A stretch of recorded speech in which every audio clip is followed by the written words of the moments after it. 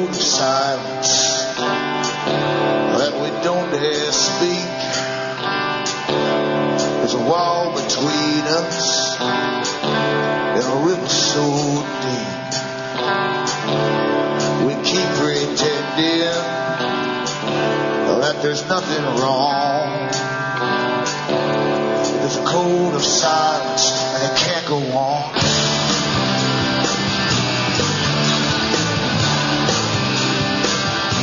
Hi folks, I am Alan Watt and this is Cutting Through the Matrix on April the 30th, 2009.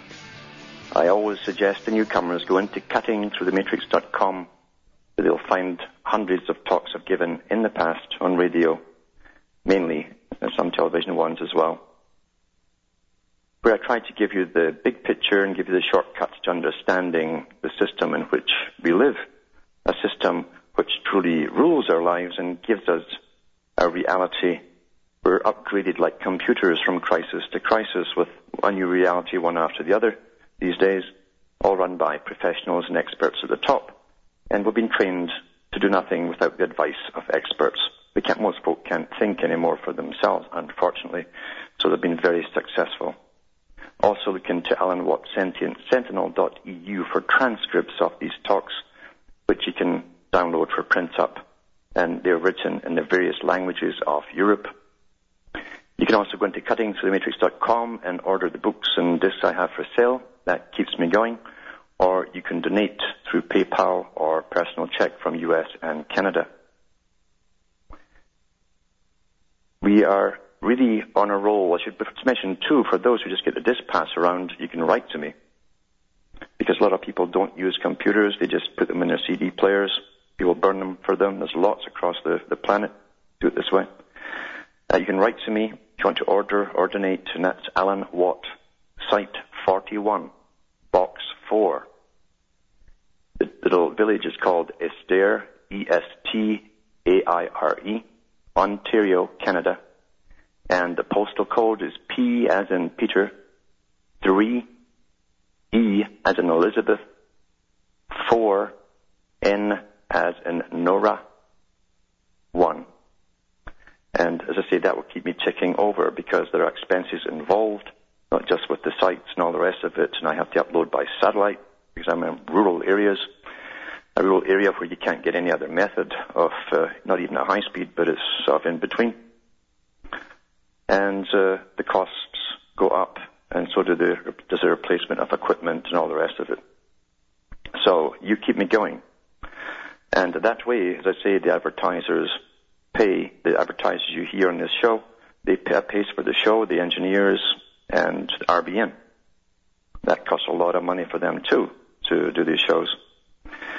And it also leaves me free, you see, to say and what I want to say. I'm not compromised as what I can talk about.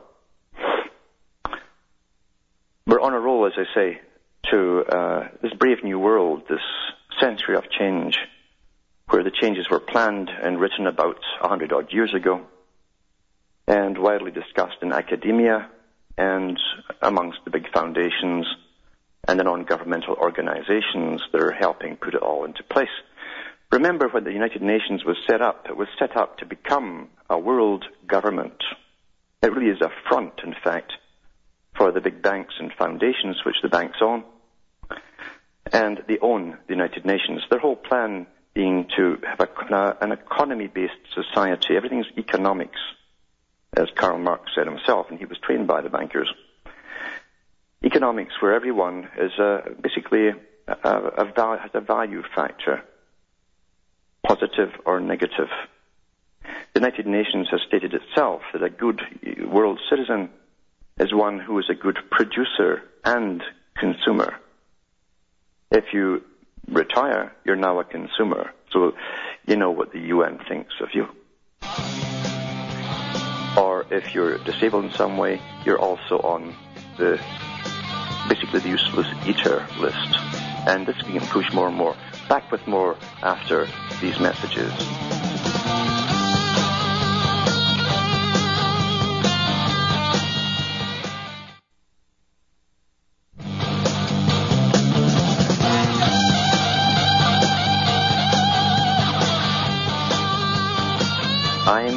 Watt, and this is Cutting Through the Matrix.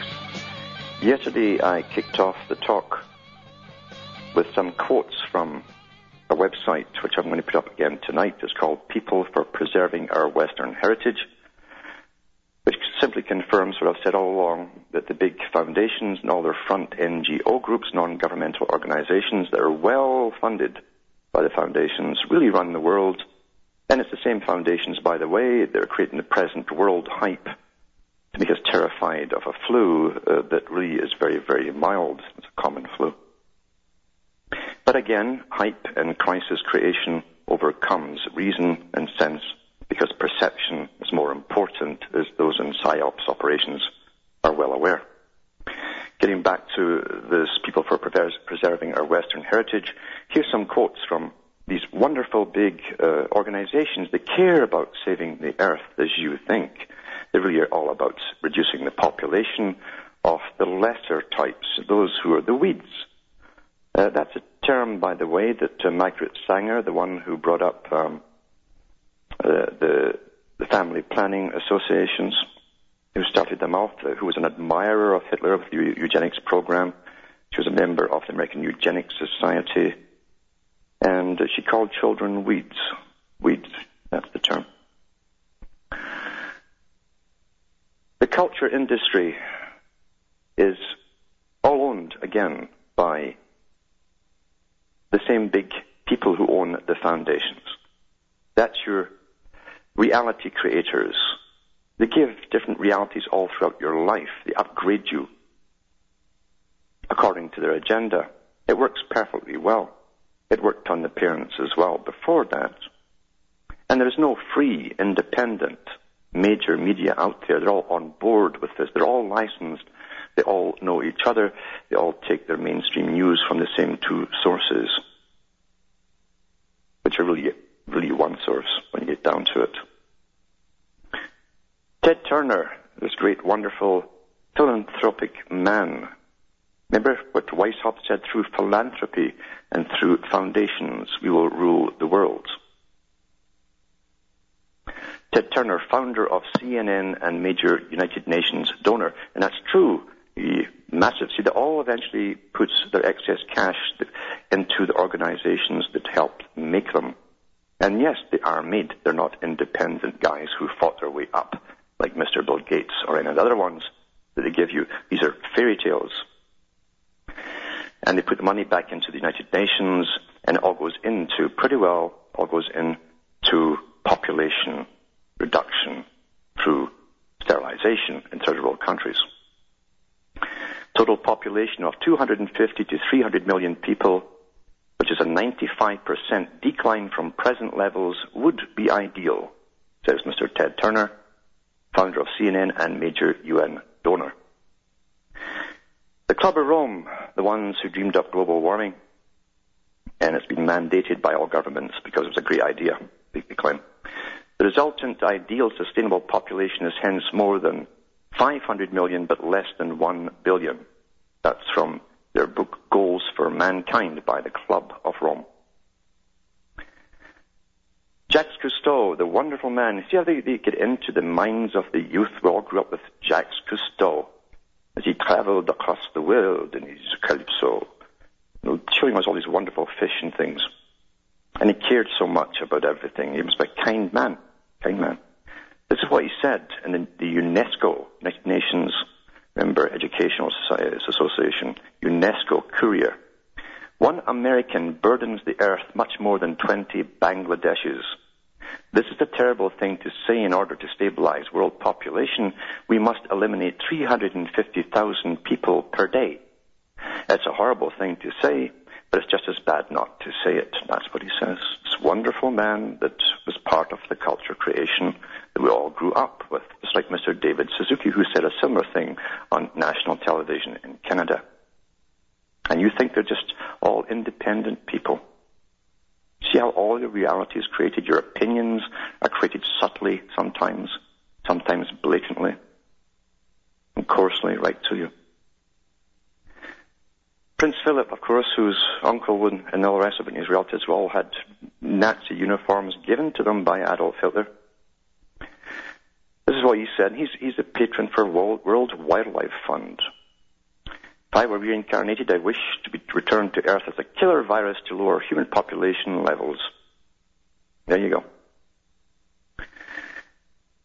Here's another one. I suspect that eradicating smallpox was wrong. It played an important part in balancing ecosystems. John Davis, editor of Earth First Journal. Another guy from Earth First, Christopher Main, said this: the extinction of the human species may not only be inevitable, but a good thing. He says, oh, they really hate the masses, you see. Here is David Brower of the Sierra Club, another club that cares about wildlife, and they're just independent philanthropists, etc. Childbearing should be punishable crime against society unless the parents hold a government license. All potential parents should be required to use contraceptive chemicals, and it means forced to, required. The government issuing antidotes to citizens chosen for childbearing. That's exactly what Julian Huxley said too a long time before that, because they're following the same script, you see. Now remember, I've mentioned many, many times about the founders of the Club of Rome that also runs the club. There's another club they run. There's a few clubs they run. They spawn a few other ones, but they actually run them too.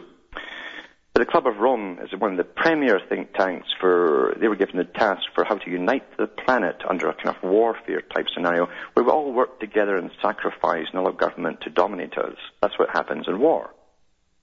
And this is what they said in their own book. It's called The First Global Revolution. And in the book they say, which is published in the 90s, they say that they hit upon this idea in the 1970s. In searching for a new enemy to unite us, we came up with the idea that pollution, the threat of global warming, water shortages, famine, and the like would fit the bill. There you go. Here's another one here. Now, I've talked about the International Panel on Climate Change, all these scientists that are paid to create the fear that the last lot, the First Global Revolution, the Club of Rome, dreamed up. You see? Because that's the job of the Club of Rome. They dream up the big ideas. It's put to other think tanks down below them to implement them, and the round table societies to put it through magazines, media, etc., and education, till they brainwash the children. So here's Stephen Schneider, Stanford professor of climatology, the lead author of many of the International Panel on Climate Change for the United Nations reports. He's the guy who's the main author. Right? We need to get some broad-based support to capture the public's imagination. Do you hear this? To capture the public's imagination. So we have to offer up scary scenarios, make simplified, dramatic statements, and make little mention of any doubts. In other words, lie. Each of us has to decide what the right balance is between being effective and being honest. Stephen Schneider. Right? There you go. We must offer up scary scenarios, make simplified, dramatic statements, and make little mention of any doubts. Sir John Houghton, the first chairman of the same group, the International Panel on Climate Change, whose sole job is to terrify you, so you'll give a total authority of your life over to them. He says, unless we announce disasters, no one will listen. There you go. Here's Paul Watson, co-founder of Greenpeace, that also belongs to this group. Because it's an umbrella, you see, a group of the United Nations. It doesn't matter what is true. It only matters what people believe is true. Co-founder of Greenpeace, Paul Watson. How's that? We've got to write this global warming issue. We've got to write this global warming issue. Even if the theory of global warming is all wrong, we will be doing the right thing in terms of economic and environmental policy. Timothy Worth, president of the United Nations Foundation. We've got to write this global warming issue. Even if the theory of global warming is wrong, we will be doing the right thing in terms of economic and environmental policy. He's talking about population reduction. Timothy Worth, president of the UN Foundation. This is another one, Christine Stewart, the former Canadian Minister of the Environment, who also works with IPCC. No matter if the science of global warming is all phony, climate change provides the greatest opportunity to bring about justice and equality in the world. Remember what Hillary Clinton says, you never misuse or miss to use a good crisis. No matter if the science of global warming is all phony, climate change provides the greatest opportunity to bring about justice and equality in the world. But they don't define what they mean by justice and equality. Christine Stewart, former Canadian Minister of the Environment. That's for the government. Al Gore, the climate crisis is not a political issue. It's a moral and spiritual challenge to all. So it's a religious challenge, to all of humanity. I wonder what religion is talking about here. It's also our greatest opportunity to lift global consciousness to a higher level. Global consciousness. That's a religion, you see, global consciousness. The Emeritus Professor Daniel Botkin, this is what he says, the only way to get our society to truly change is to frighten people with the possibility of a catastrophe. Sounding familiar, folks? We're on the verge of global transformation. All we need is the right major crisis. David Rockefeller, Club of Rome, Executive Manager. Back with more after this break.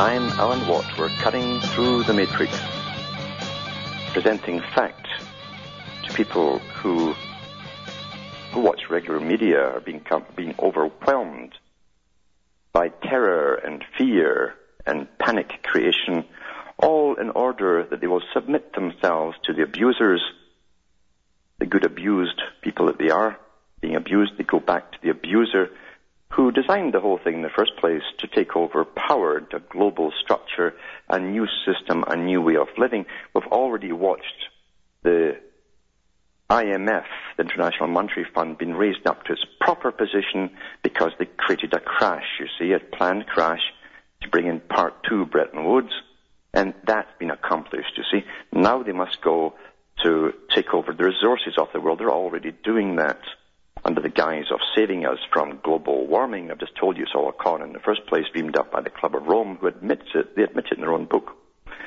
But it works well because repetition will overcome logic.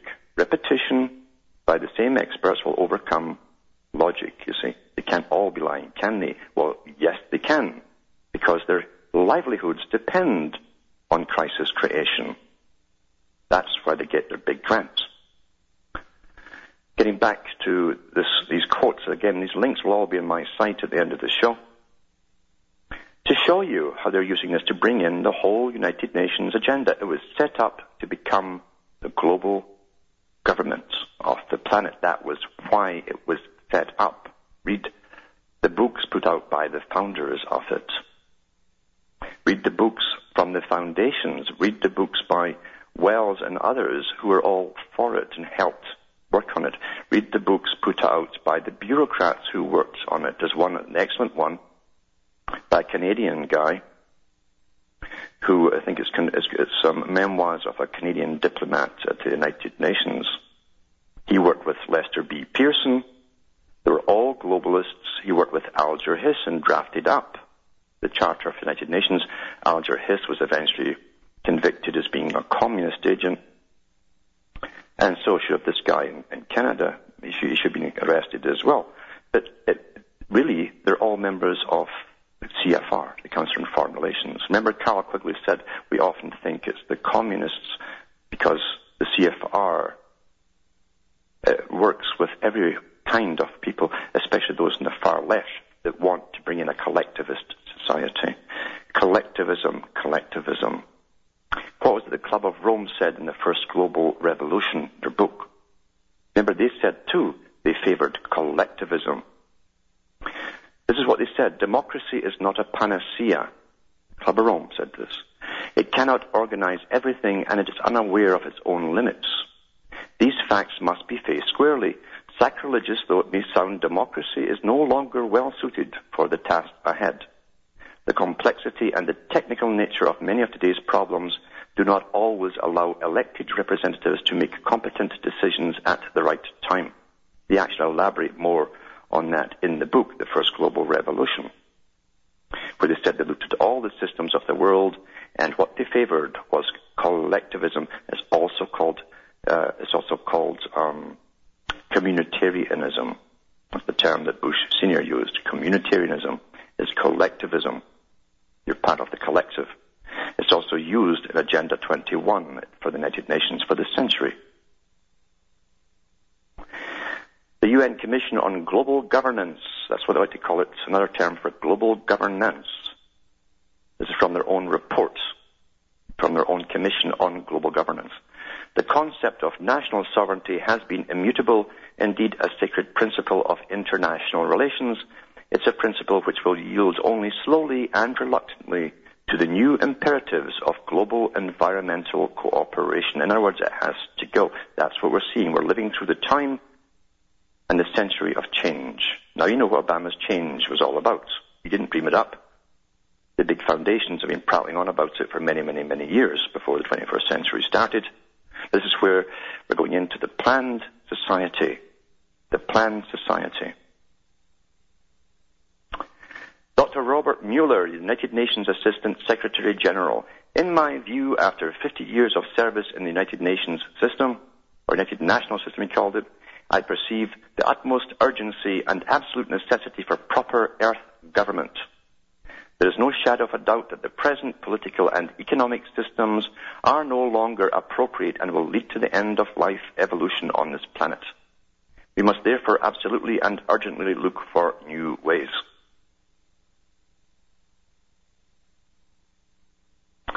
Nations are in effect ceding portions of their sovereignty to the international community and beginning to create a new system of international environmental governance as a means of solving otherwise unmanageable crises. Lester Brown, World Watch Institute. And it goes on and on and on. Part of it was to be the rising of the IMF to be the sole distributor of the world's money supply. That's just happened because they created the crash there. A keen and anxious awareness is evolving to suggest that fundamental changes will have to take place in the world the world order and its power structures in the distribution of wealth and income. What was the first thing the IMF said once they declared their supremacy in all of this? They were given the power by all governments to be the distributor or the money lenders for the planet. They said the same thing. We've got to start creating equality across the world. Now we start channeling more money into what's supposed to help the poor and third world countries, but it won't go there at all. It's nothing to do with that. It's amazing. It's amazing to live through this time and always know what's coming next and know what's really going on in a world turned upside down. You're listening to the Republic Broadcasting Network, because you can handle the truth.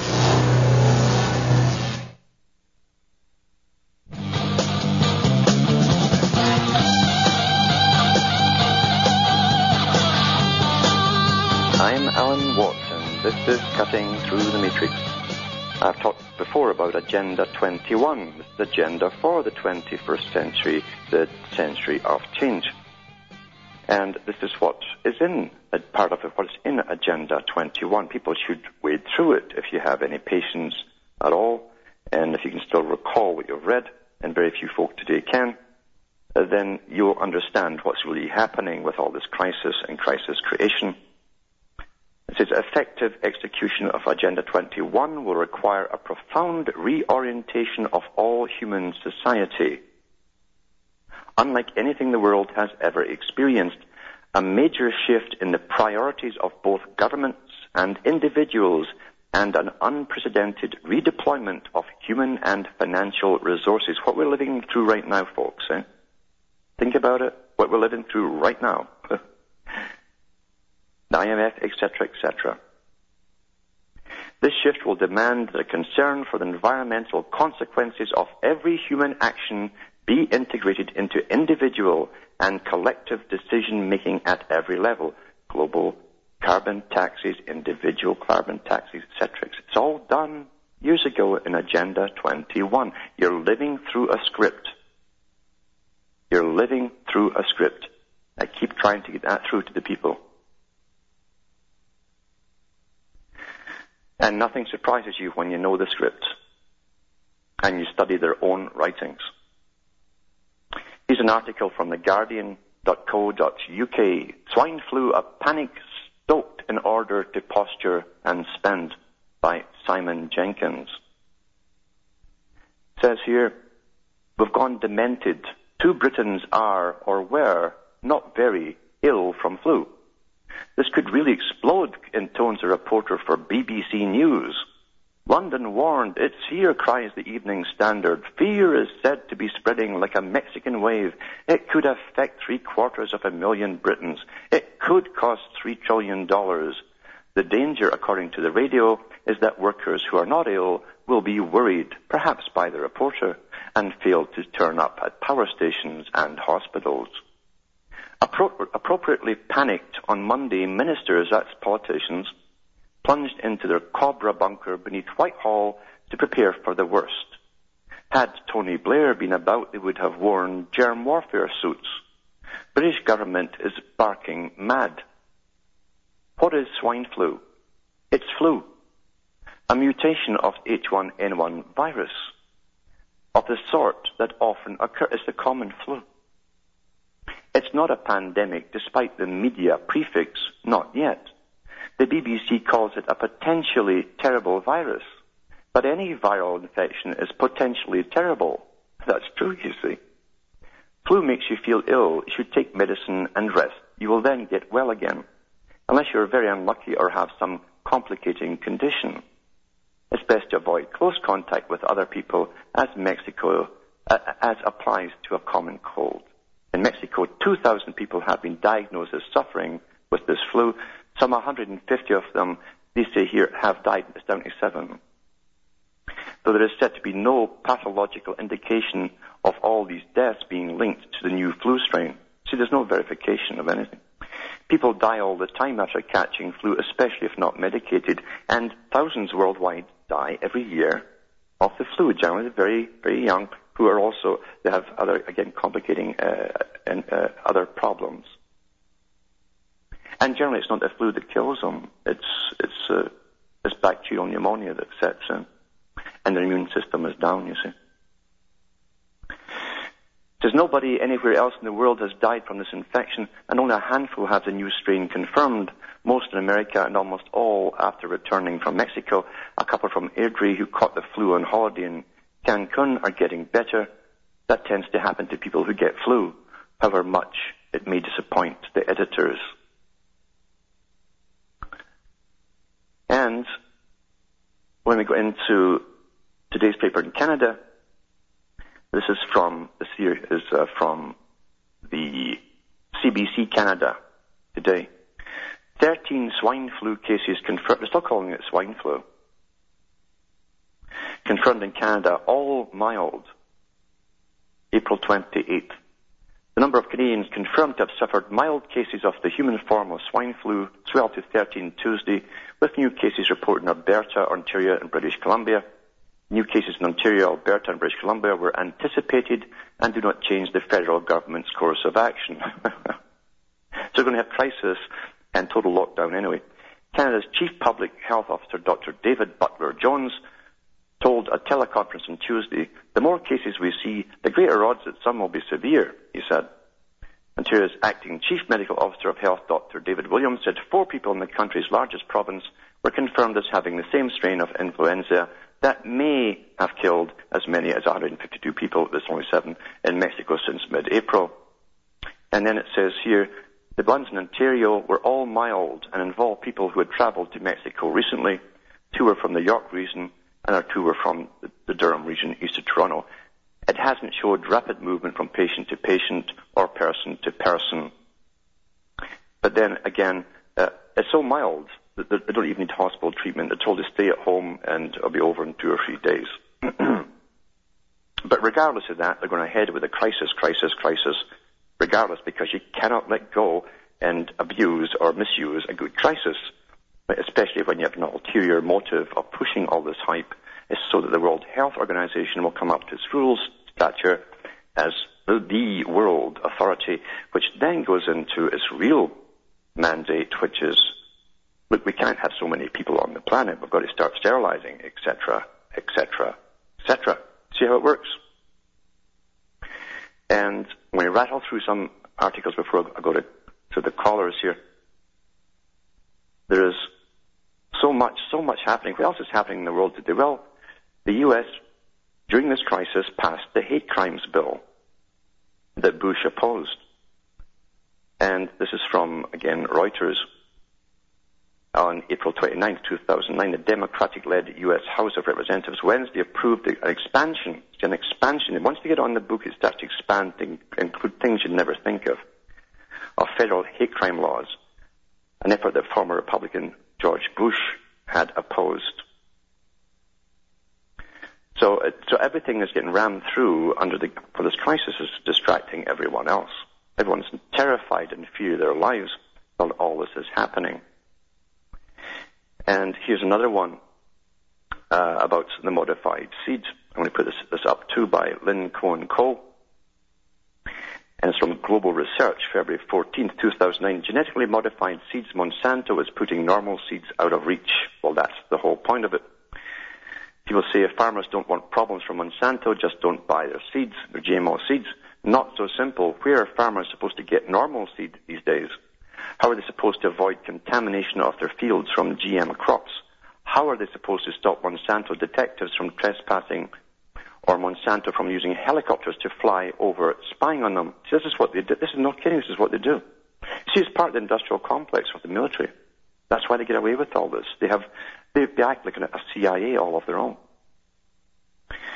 Monsanto contaminates the fields, trespasses onto the land, taking samples, and if they find any GMO plants growing there, or say they have, they can then sue, saying they own the crop. It's a way to make money since farmers can't fight back, and court, and they settle because they have no choice. But what else is it all about?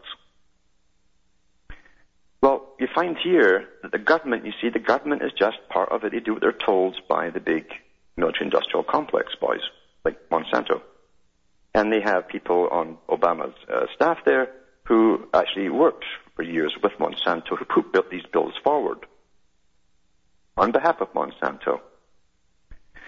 And farmers now have to literally have special machines to sort out their seed. It's up to scratch. It costs an awful lot of money. Most of them can't afford it. And by law, the government is forcing them to get these new machines. And it's all in this article here as to exactly what's happening. If you can't afford these particular machines, you can't plant seed. Simple as that. Laws, laws, laws. Amazing. So I'll put that article up. And there's an article here on global warming alarmists. It says global warming alarmists are out in the cold. And this here is from the Herald Sun. It says 29th of April 2009. It's snowing in April. Ice is spreading in Antarctica. The Great Barrier Reef is as healthy as ever. And that's just the news of the past week. Truly, it never rains, but it pours. And all over are global warming alarmists. Time's up for this absurd scaremongering. The fears are being contradicted by the facts, and more so by the weak. To doubt it, then, here's a test. Name just 3 clear signs that the planet is warming, as alarmists claim it should. Just 3. Chances are your proofs are in fact on my list of top 10 myths about global warming. And if your proofs indeed turn out to be false, don't get angry with me. Just ask yourself, why do you still believe that man is heating the planet to hell? What evidence do you have? Let's see if the facts matter more to you than faith, and observations more than predictions. Myth 1, the world is warming. Wrong. It's true the world did warm between 1975 and 1998, but even Professor David Carley, one of our leading alarmists, admitted this week temperatures have dropped since, both in surface temperatures and atmospheric temperatures measured from satellites. In fact, the fall in temperatures from 2002 has already wiped out half the warming our planet experienced last century. And then they have the data for this. This is from Britain's Hadley Centre, NASA's Aqua satellite, and the U.S. National Climatic Data Center to back up these facts, if anyone's interested in facts. Some experts such as Carroll claim this proves nothing, or the facts prove nothing, and the world will soon start warming again. There's faith for you. Others, such as Professor Ian Plimer of Adelaide University, point out that so many years of cooling already contradict the theory that man's rapidly increasing gases must drive up temperatures ever faster, but that's all theory. The question I've asked is, what signs can you actually see of the man-made warming that the alarmists predicted? Myth 2, the polar caps are melting. Wrong. The British Antarctic Survey, working with NASA last week, confirmed ice around Antarctica has grown 100,000 square kilometers each decade for the past 30 years. Facts, facts, facts. And it goes on with facts in this article, if anyone truly cares. But again, you can pump out the facts there. And perception is all that matters in the end. Repetition of propaganda will work on the majority of the general public. And I was going to talk about the World Health Organization to show you how they're pumping themselves up to be, and actually demanding to be, the World Health Authority. But I won't bother. I won't bother. Why help them? Why help them with their propaganda? It's quite something, as I say, what's really truly happening in the world. And it's all to do with those quotes that I gave earlier, how they would use crisis creation, etc., to terrify the general public. And unfortunately, it works. Now, there's Eric from California on the line. Are you there, Eric? Let's see if he's there. Okay. It's Mike from New York there. Hello, Mike. How you doing, Alan? Not so bad. How are you? Pretty good. I'm here in New York. I'm about 40 minutes from the city where, this whole swine flu is at that school. Yes. And the hysteria that it's causing is just insane up here. I mean, I work at a school. I'm a custodian, and they're passing around all these things. They're not saying to stock up on soap. They're saying to keep the hand sanitizers, yes, which is completely ridiculous, I think. And even before this all started, no students I've noticed have used any soap. It's always the hand sanitizer. Mm-hmm. Yeah. And it's a little insane. And I've actually noticed the spraying has been pretty bad up here. Yes, the same here. And in California, in LA, I got photographs sent to me this morning, and incredible what they're giving them over there too. It's everywhere. Yeah. Yeah, and I heard that the barium and aluminum oxide is actually supposed to lower the immune system. So could that have anything to do with? You're absolutely right. It does lower the immune system drastically, in fact. And again, for 10 years, all the top medical guys know this because they have all the statistics coming in. The amount of bronchial problems. Now we have asthma. Almost everyone's got asthma now. It's been skyrocketing since it started spraying constantly 10 years ago. They understand exactly what it's doing to the public. But we truly live in Disneyland. We truly do. I mean, they can create terror and hype over the normal flu, and yet they will not mention the fact that spraying us like bugs and have been for 10 years with chemicals which not only alter the weather, they're toxic to humanity. And now we have total allergy syndromes breaking out, and they're telling us now that's normal now. Yeah, it's insane. It is, isn't it? Yeah. Well, thanks a lot, Alan, and keep up the good work. Thanks for calling. It truly is astonishing. The things they should be talking about, like, well, here's what we're actually doing. We're not going to spray the atmosphere. We've already been doing it for 10 years. And the fallout is what we see all around you. Everyone's got allergies. Our immune systems are shot. People have multiple allergy syndromes now. I've read all the articles in the newspapers. And they're utterly stumped as to why we're getting it all. Well, we're all toxic now. We're toxic. We can't get rid of this stuff. We don't get access to the techniques of removing it from your body that the big boys have, the stuff that works very efficiently. and very quickly. And they are using it at the top. Because they know what's going on. But we're just the herd, you see. We're the last to know what's going on. We're not supposed to know. Now, there's Sheldon from Arizona there. Are you there, Sheldon? Oh, no. Hello, Alan. Yes. Yeah, I wanted your take on something. Dr. Rebecca Carley told me this yesterday, that there's some law out there. She thinks it's buried in the Patriot Act, that if you have your child in school, that they can be taken off to a quarantine facility. That is right. I remember when they passed that. I remember it was in the mainstream, yeah. Do you know where can I find that law? It was also to do with lockdowns, but it was also to do with pandemics and coming pandemics. I do have it somewhere. I could maybe try and find it and send it to you. Oh, that'd be great, yeah, because I'm trying to make a big decision with my own child right now, and I think others should know about this. Yes. It's interesting you mentioned that, because Canada and some places are having lockdowns of schools so they can use SWAT teams to practice going in after a gunman, using the actual students as a subject. That's happening, I think it's this week, in fact, out of Calgary way. The public have no idea what's going on.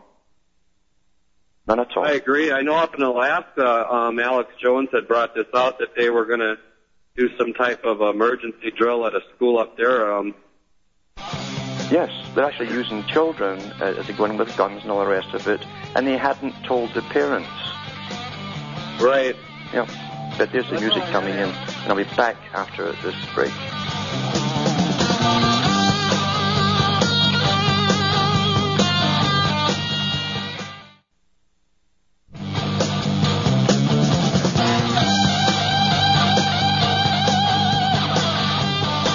Hi, folks. I'm Alan Watt. We're cutting through the matrix. I think we've got Mary from Illinois on the line. Is she there? Yes, I'm here. Yes. I just want to say I love your show. Your points are so clear and logical. And I just wanted to go back to what you said earlier about them following a script. I think that is so true. But people don't see it. Yes. Mm-hmm. They don't see it. Even if you show them the proof in previous writings put out by the very perpetrators themselves, the incessant propaganda from familiar faces on television, the ones they've grown up watching for years on the news, will overcome logic or reason. And it's what Brzezinski said. He says the public will come to believe that the media is there to do the reasoning for them. So they're in an impasse stage where their logic is trying to be used, and yet they've been taught to trust the newsman.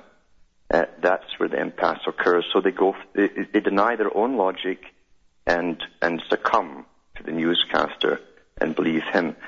And they've also been trained, as I say, for generations now, like Bertrand Russell said we would be, that the experts will rule us and that they're always right. And they have trained most folk to believe that is true. Yeah.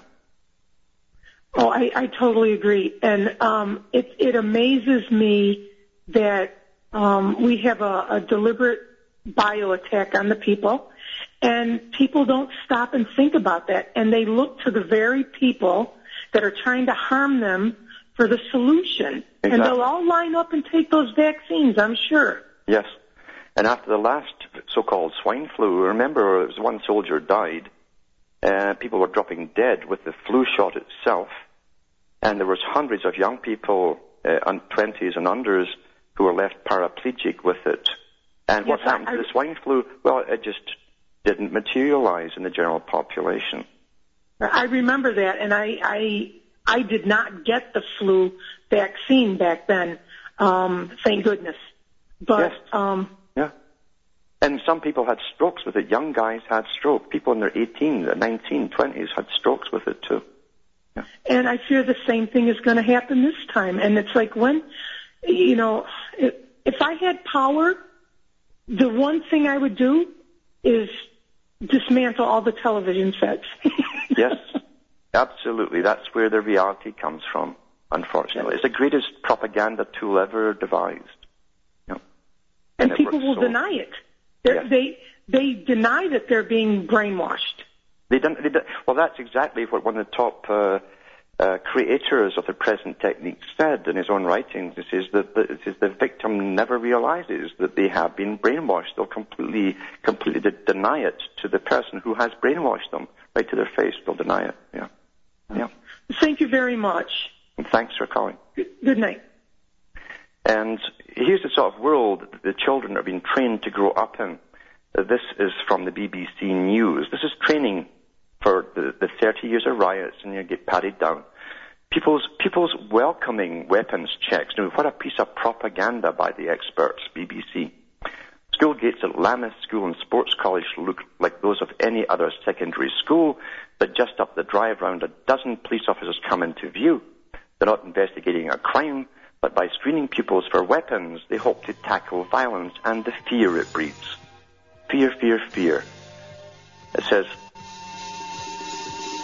the students supposedly asked for this. Well, a special NGO group amongst the students asked for it. The works again, the United Nations. I'll be back with more tomorrow night. But from Hamish to myself, from Ontario, Canada, it's good night, and may your God or your gods go with you.